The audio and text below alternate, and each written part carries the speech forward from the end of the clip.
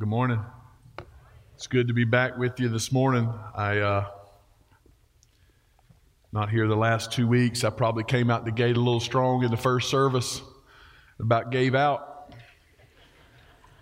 So I told myself I wasn't going to take it easy during this service, the singing part, and then Scott busted out that Psalm 34, and I was screaming over there, so we'll see if I make it. So glad to be back with each and every one of you. Thankful over the last couple of weeks for Jason Hodges, Lee Clamp, who came and preached for us. Jason, Psalm 42, Lee, Psalm 22. Both of them representing longtime partnerships with our church, with Jason in Boston, Lee with the South Carolina Baptist Convention. So we're thankful for those partnerships, excited to continue to partner with both of them to see what God will do in the advancement of the gospel through us together. So we're thankful for them. As we conclude then this morning, we'll get to the end of our summer series. Believe it or not, summer 2021 is almost over. And getting to the end of that, we're going to go to Psalm 34. Let me remind you, it's already been noted, next week will be what we term our launch Sunday or promotion Sunday. It's exciting Sunday, hopefully, as school is coming back. Many of you who have been gone maybe be back with us. We're excited about that. It's a great opportunity next week. If you're not involved in one of our life groups, to get involved, to jump in. One of the main ways that we do discipleship and life together here is through our life groups. So we'd love for you to take a look into that next week. It's an exciting time as we gather together.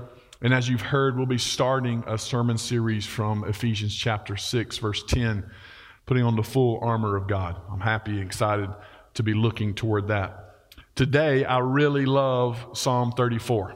I'm thankful to be able, God is good to me as a pastor. Not only that you are here and be able to pastor great people like you, but He gives me a great word like this to be able to preach.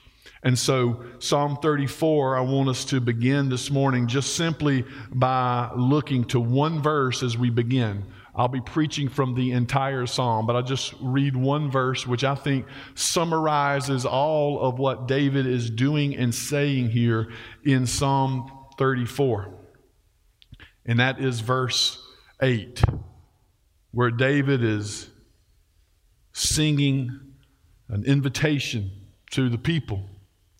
Oh, taste and see that the Lord is good.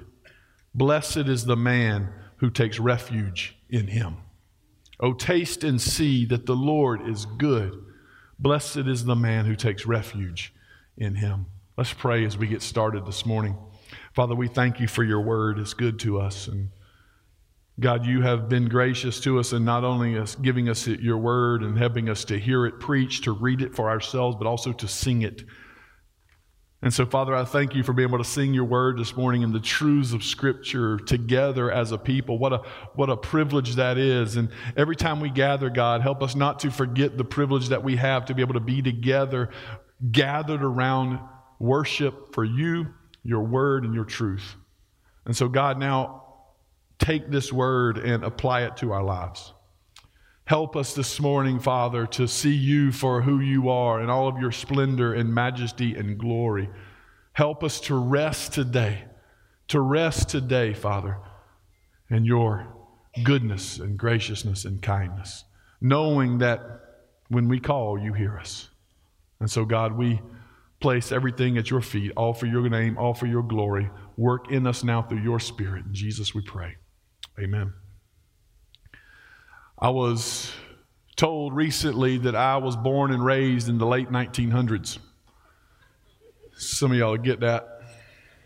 Some of y'all were born and raised in the mid-1900s, so don't laugh too hard. And I'm reminded of how interesting it always is just in the last 30, 40 years of how many things have changed and are different. And so having conversations with my kids and their friends and everything else just the other day, the question comes up, what did you do before cell phones? Well, I told them about the original text message. Y'all know you write a note on a pad and place it by the coffee pot and hope Mom sees it. And that blows their mind. How did that happen? You know, you write a note telling them where you're going, what you'll be doing, where you'll be at, and you better be there when they finally call. Well, how do they know how to call? What do they do if how you have cell phones? Well, we had phones, you know. And we had a thing called the phone book. And as a person who takes, my ability to take things and describe them for people to understand, I had a terribly hard time describing a phone book. It's a book with everybody's name in all of the town you're in, and they're in alphabetical order, so it's like 5 pages of Smiths, y'all know. Alphabetical order, and you have to look them up, and if you're wondering if that's the right one, then hopefully they got the address beside it, and then you just start calling and see, is such and such there? Wrong number. Such and such there, till you finally find it. It was hard for me to describe that, It was hard for me to get them to understand. It's hard for me as I looked through the Olympics this past week, and back in my day, you had one channel and just watch what was on. Now there's like 47 channels for the Olympics, and I feel like I missed everything. We had 3 channels. We didn't count the 4th one because that was PBS, and that doesn't count. That's what you watch at school. So we only had 3. Now, what I didn't know is times were simpler, but there are some things I really do like. What the recent times, especially with how TV works now, that I truly love is I've found my love for documentaries. I used to think documentaries is what the teacher put on when they didn't want to teach, and they just roll that TV in there, and have it there, plug it in, hopefully it worked. And so you watch documentaries to learn about something that was a different time. But now you have documentaries at your fingertips, right? So you can watch documentaries anytime. Anything you want to learn about, there's a documentary about it. You can go, you can watch it, and I love documentaries. And one of my favorite parts of documentaries, having invested in the whole thing, is that little piece at the end that tells you what happened after. Not all of the stories documentary worthy, but they got that one little piece. After it, they got happily married and everybody's great. Or his life fell apart and he's in prison. So you had whatever happened, you get that one little sentence at the end. It just tells you what happened after the story. And I feel like sometimes when we look at Scripture, we often see things like this in our own life. Having, like I said, grown up and gone to Mission Friends and Training Union and Sunday school and all these other things, you learn about the documentary-worthy stories in Scripture, They tell you about those ones that are the documentary-worthy, but there's a lot in there that happens after it sometimes that we don't learn about or maybe haven't known unless we've read it. And Psalm 34 reminds us of that bit after the documentary.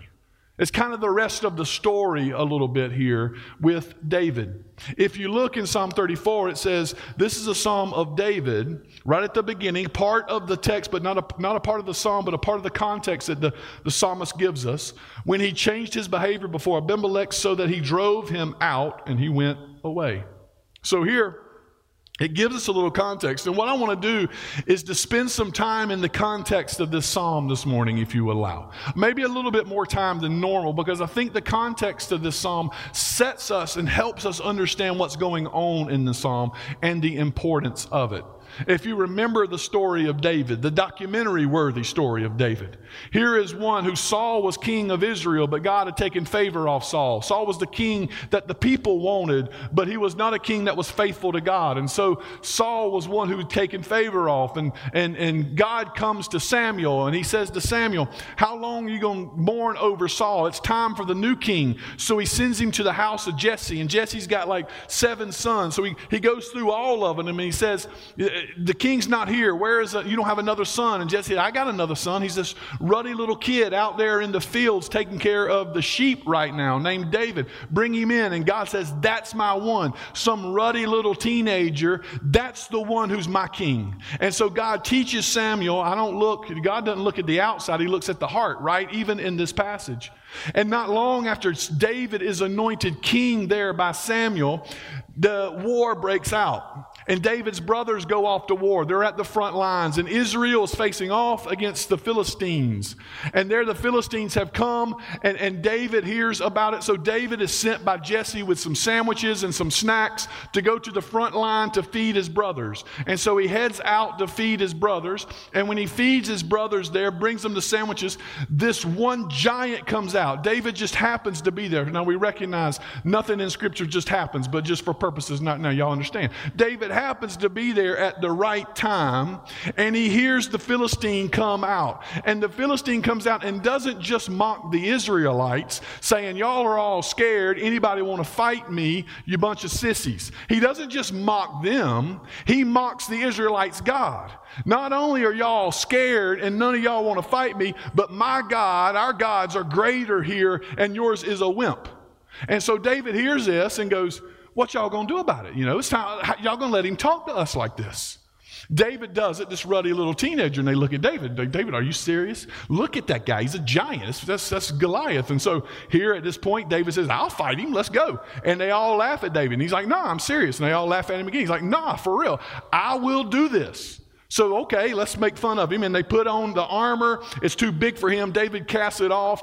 The Goliath is out there laughing at him, right? While they take off the armor, David says, I got this. He goes, grabs a couple rocks. Y'all know the story. Puts a rock in the sling, bops him upside the head, pulls the Goliath's sword, chops his head off, holds it up and said, now whose God's greater, right? That's a good scene, right? That's a good scene. Now who's greater? And then David goes before Saul, and the scripture says he still has Goliath's head in his hands. And there Saul looks at David, and David said, Saul says, I got something on my hands here. This is interesting. Saul recognizes David and how his bravery and other things. So Saul quickly then pulls David close. Realizing that David could be a threat to him and his authority, Saul starts sending David out to battle. Just a young teenager, right? He did some great stuff with Goliath, but surely if we send him out against the Philistines over and over again, if we send him out against, he'll die in battle, it'll be over with. But every time he sent him out, David came back victorious. So much so that the people started singing. Saul kills his thousands, David kills his tens of thousands. Well, that didn't make the king happy.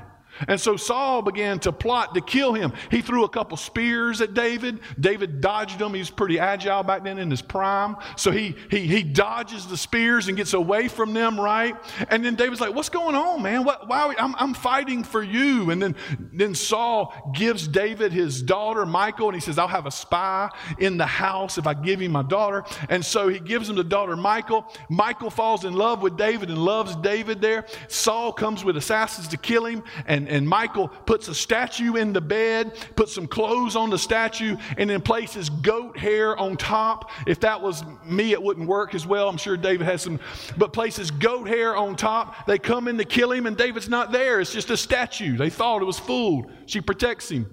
Jonathan, Saul's son, protects David from Saul and warns him of the threat of him coming. Saul gets more and more angry, and he is after David to kill him. David finally, having been protected over and over again, recognizes he's got to run for his life. So he runs to this place called Nob, right? Nob, N-O-B. And there he finds Ahimelech and the priest, and he says, I'm starving. And he even gives him the showbread there from the temple there in worship, and David eats. And David looks at him and says, the king is after me. He's going to kill me. I have nowhere to run. I have nowhere to go. Do you at least have a weapon I can use? And there the priest says, yeah, I got a weapon. I got Goliath's sword right here behind the pulpit, which would be cool if we had. But he said, I've got Goliath's sword right here. Do you want that? And David's like, yes, I'll take it. Best sword in the land. So David straps on Goliath's sword, and the priest says, good luck, buddy, but the king's after you. The priest is terrified that the king's going to find out. In fact, we find out a few chapters later that Saul sends assassins to kill all of them in Nob there, all the priests and everyone. He knows this is terrifying. And so he runs, and he happens into the land, the kingdom of Gath, right? And there's a king named Achish. And David says, uh-oh. Why? Because Gath is where Goliath is from, the great warrior. So here is David, who cut Goliath's head off, has Goliath's sword on his hip, is now standing before the king Achish, the king of Gath, who wants to kill him. And so those guys come in and they say, hey, king, here is David. Well, David does what any sane person would do at this moment. He starts acting crazy. Y'all get it? And there he starts acting like he's nuts. He writes graffiti on the wall of the city. He writes it on the gates where everybody would come in. He starts letting, the scripture says, he lets the spit run down his beard and acts insane.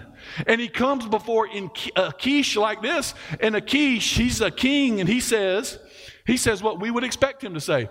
I got too many crazy people in this city already. Send him out. I don't need another one. Y'all know how I feel about that. Y'all probably like, I got that.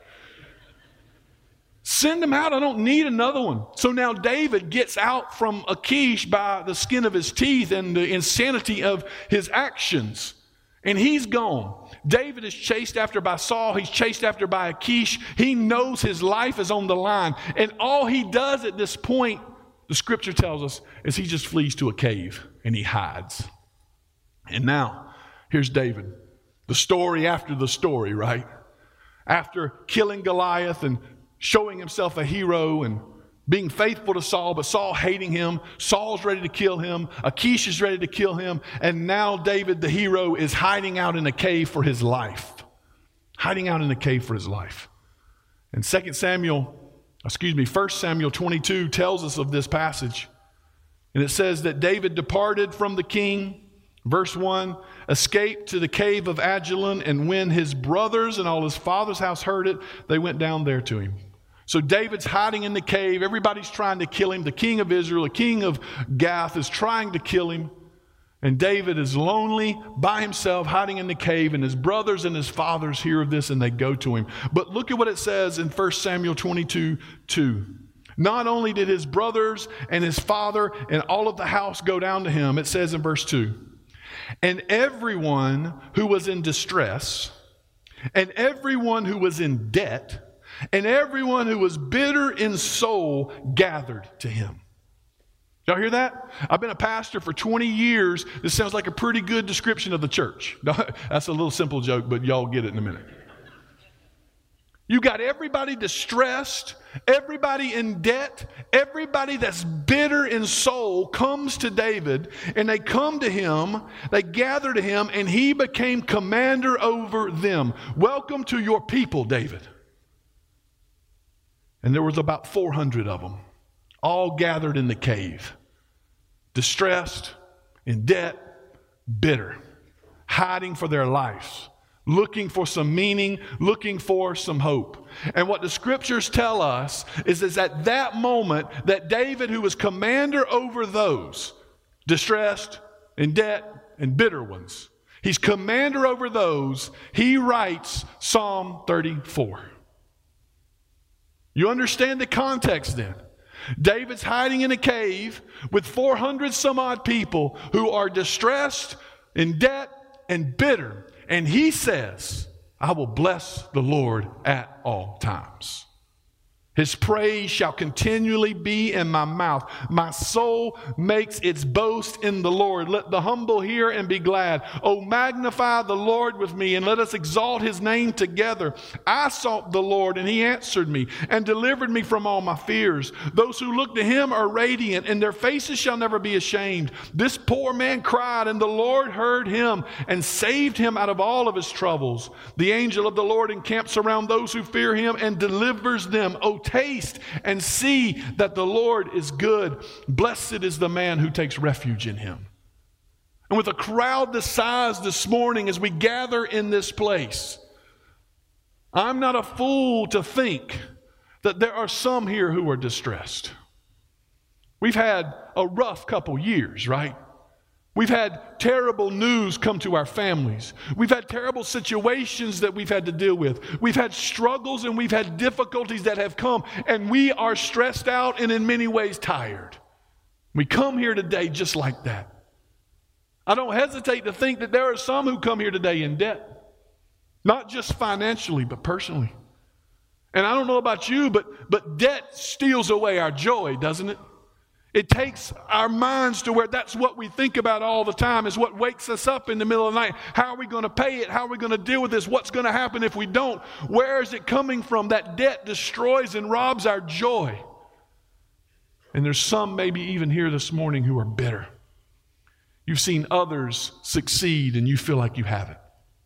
You've seen others have things you wish you had but never have come.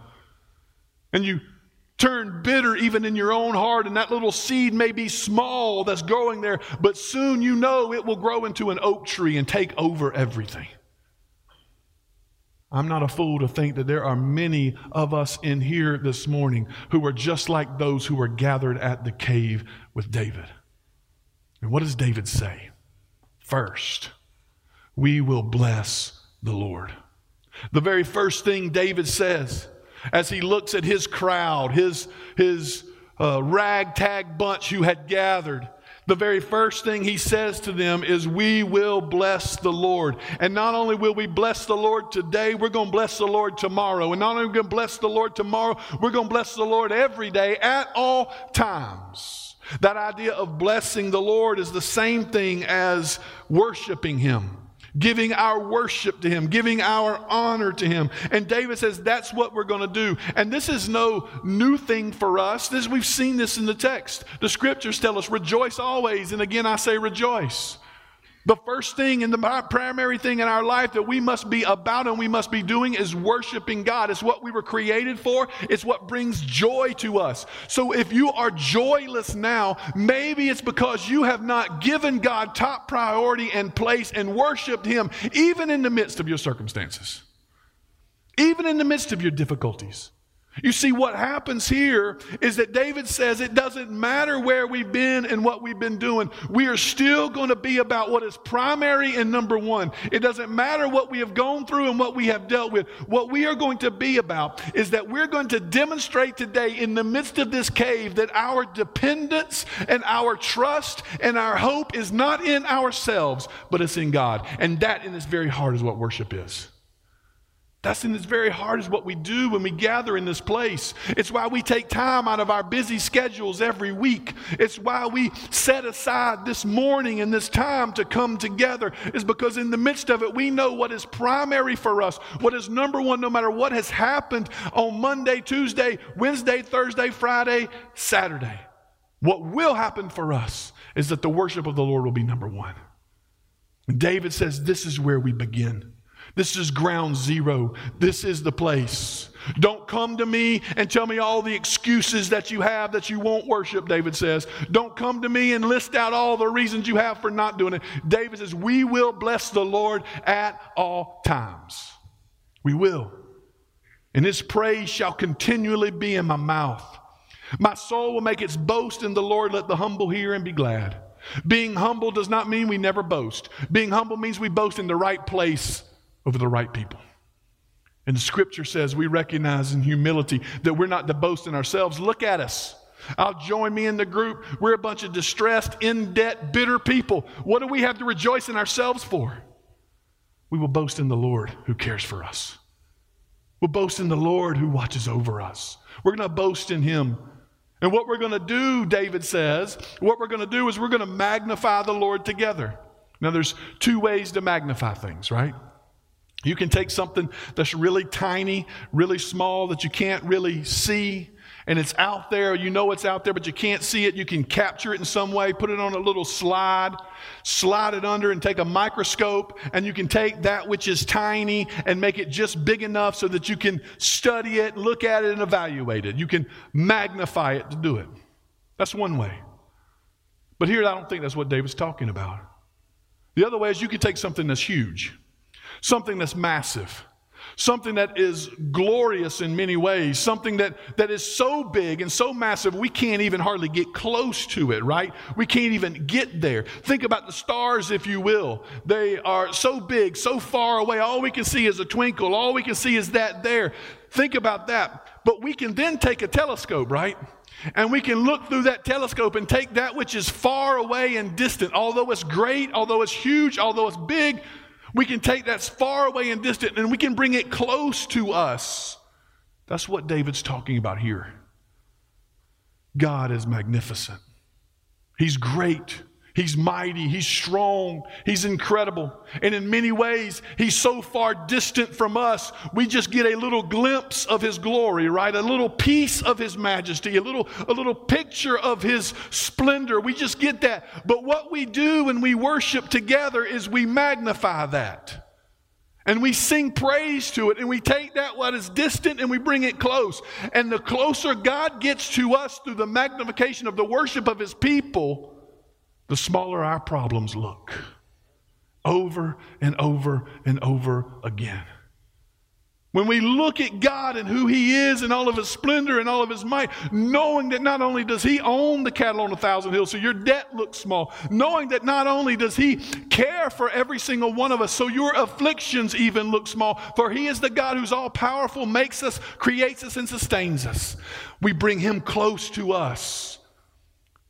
Our problems start to disappear. So David says, let's magnify Him.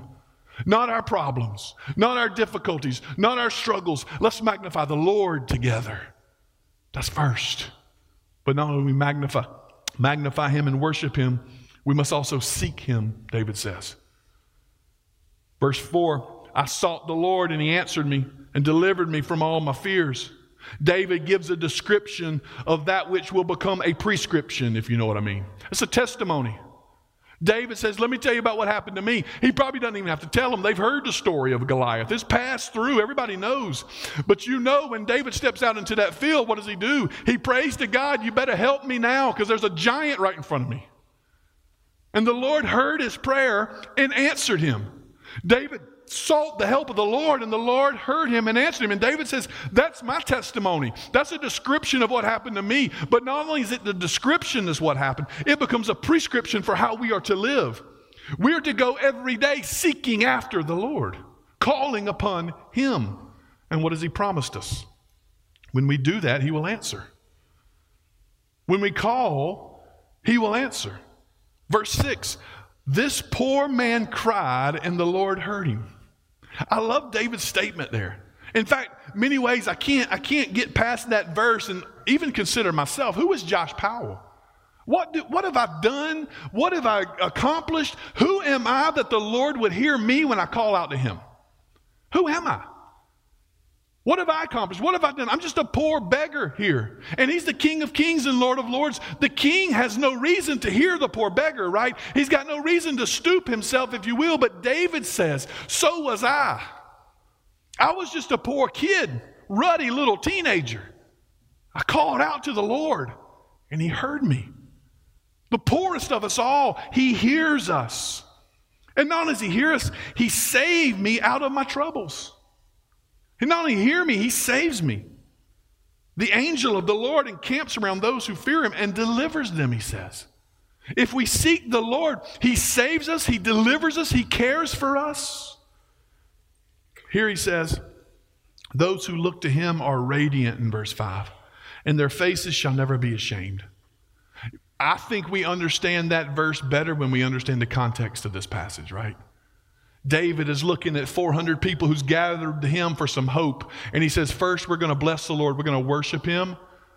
And second, we're going to seek after Him. And when you seek after the Lord, you don't have to go around with your head hanging. You don't have to go around in sadness. Stress can turn our hair gray and our smiles into frowns. Y'all know what I'm talking about.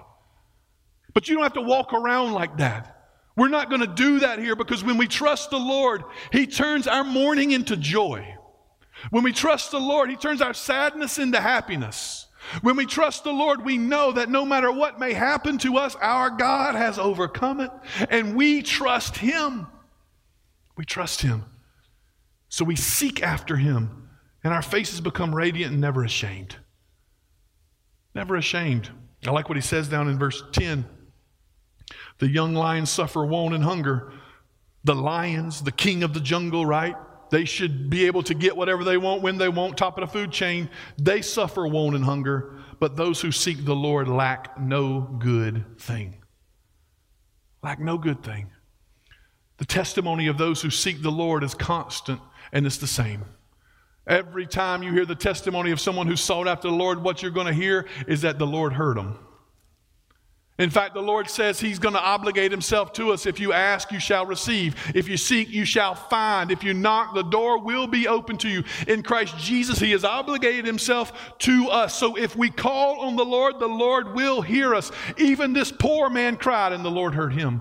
And so that becomes a testimony of us all. And not just a testimony, but the prescription of what we need, even in our worst times.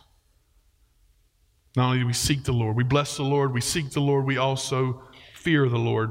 Verse 9, "O fear the Lord, you his saints, for those who fear him have no lack." And what does he mean here? He comes down to verse 11. "Come, O children, listen to me. I will teach you the fear of the Lord. What man is there who desires life and loves many days that he may see good?" David is asking this question as a rhetorical question. All of y'all want good days, right? We've struggled. We've had some difficulties. Well, all of y'all want good days. Don't you want what is good? Don't you want good days ahead? We don't want to wallow around here in these circumstances. We don't want to find ourselves in this. We all want what is good. And the Lord says, here's how you do it. You worship the Lord, you seek the Lord, and you fear the Lord. And what does he mean when he says fear? Fear means we place ourselves under the authority of the King, the Lord himself. Verse 13, "Fear the Lord. Keep your tongue from evil, your lips from speaking deceit. Turn away from evil and do good. Seek peace and pursue it." In other words, the Lord says, David says, we're going to worship the Lord, we're going to seek him, and we're going to live for him. He's the one who sets our rules and standards, not anybody else. What's going to mark us as a people as we gather in this cave and we live together even in our bad circumstances, what's going to mark us is that we're going to be faithful to the Lord always. We're not going to use our tongues for deceit or evil. We're going to speak only good. And even though Saul is trying to kill me and kill us, we're going to seek peace and we're going to pursue it. David is saying we're going to be different from them. We're going to fear the Lord. We recognize he is our authority. We're going to be different from them.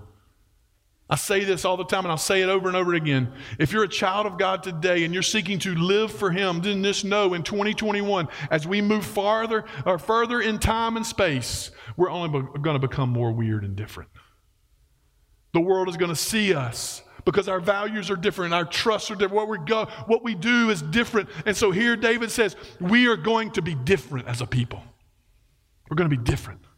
We're going to fear the Lord. And listen to what he says. "The eyes of the Lord are toward the righteous, and his ears toward their cry. The face of the Lord is against those who do evil, to cut off the memory of them from the earth. When the righteous cry for help, the Lord hears and delivers them from out of all their troubles. The Lord is near to the brokenhearted and saves the crushed in spirit." I like that last verse. Because as they gather in that cave, that's who he's talking to. Those who recognize there's no power in and of themselves. They fled from those things. They know that they have no strength in their own hands. They have no pride in their own heart anymore. They need someone to lead them. They need someone to point to them what is right and what is true. And David says, what is right and what is true is for us to live for the Lord and follow him. Even in the midst of our distress, even in the midst of our troubles, we're going to follow the Lord, and he will hear the righteous cries of his people. He will hear them. So don't compromise a life lived well for the Lord, David says. Just because our circumstances are difficult, just because our life is not quite where we want it to be or how we want it to be, that does not mean we're going to live recklessly. That does not mean we're going to turn away from God's statutes and his rules and his laws. It means we're going to live righteously. We're going to stay faithful to what he's called us to do. Ultimately, we can see this so often. How difficulty and trouble may come to us. And after that difficulty and trouble comes, we turn against the Lord thinking this was all him or he has done this, and we turn away from him and start living in ways that don't honor him or please him. And we blame it there. David says there will be no blame. We're going to live faithfully, fearing the Lord. And finally, we're going to trust the Lord.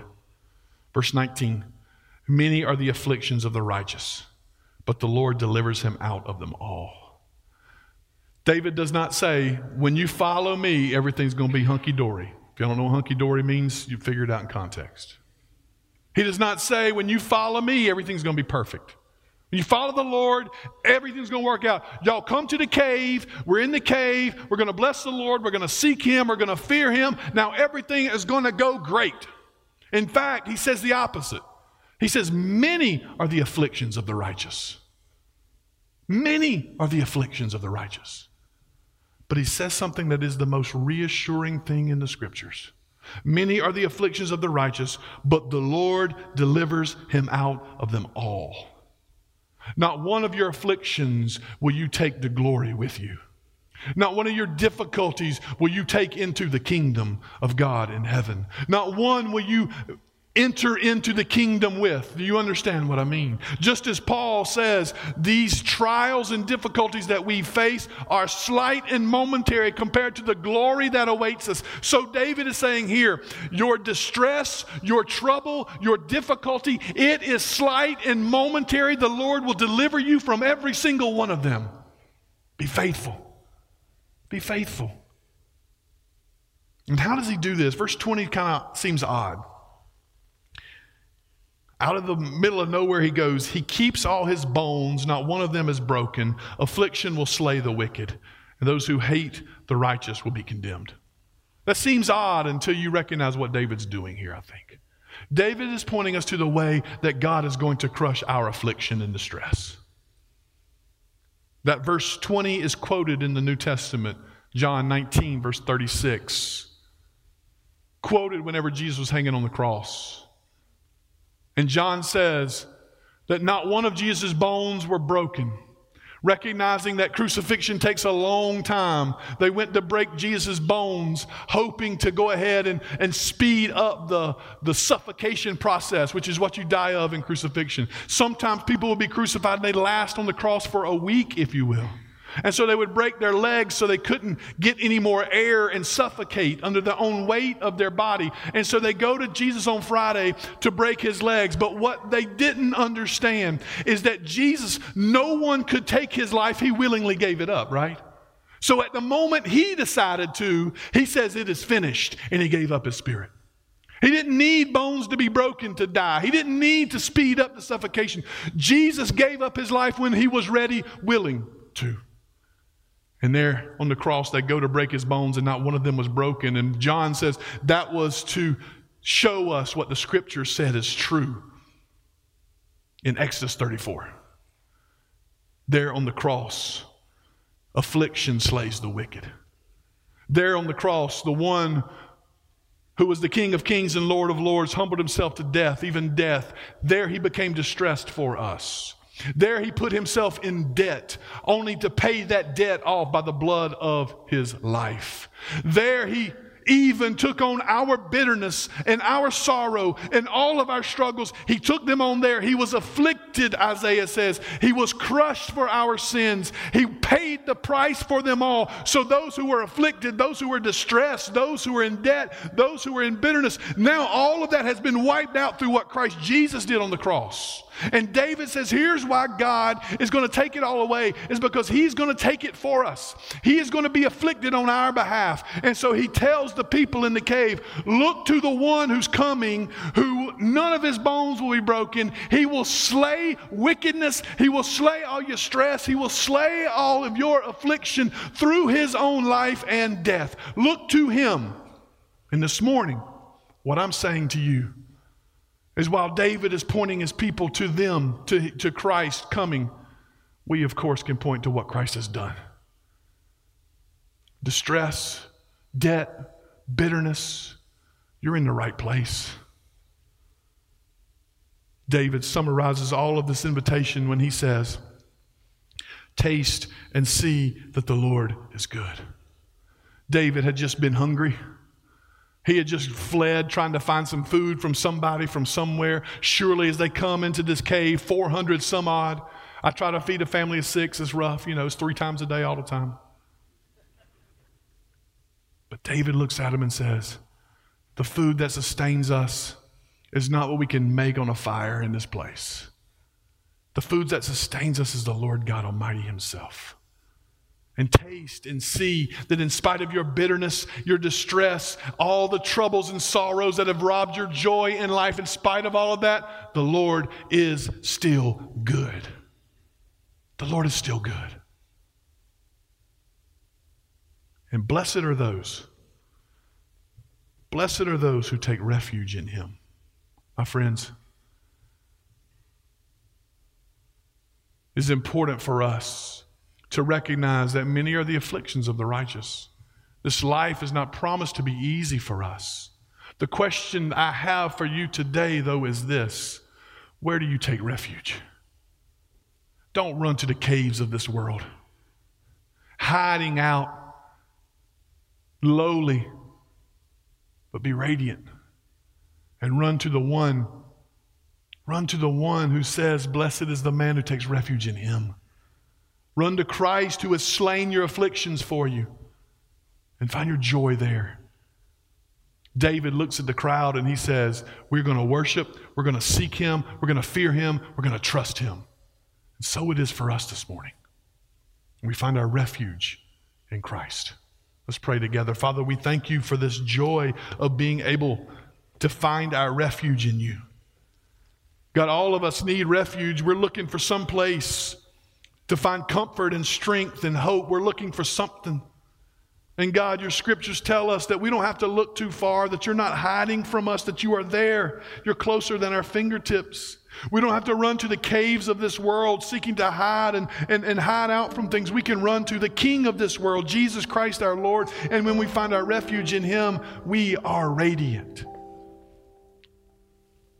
Father, those who seek you lack no good thing.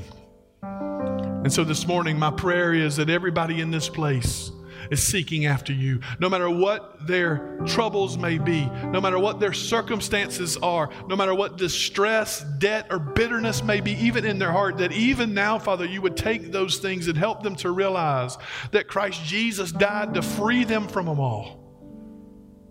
And you would let them see the beauty of Christ, flee to him, and take refuge in him. God, help us through the power of your Spirit to find our refuge in Christ this morning. If you're here today and that's you, distressed, debt, bitterness, all of the world seems to be weighing in on you, blessed is the man who takes his refuge in Christ. I'll be standing here in the front ready to talk to you about this, receive you for this. Flee to Christ and find refuge in him. We would love to hear from you. If you want to join our church as a bunch of people who do not have it all figured out, have not understood everything in life, deal with stress, deal with debt, deal with bitterness, but we do know that our hope is found in Jesus Christ our Lord, and we flee and praise him. And we'd love for you to join us here as well. Let's stand together and sing.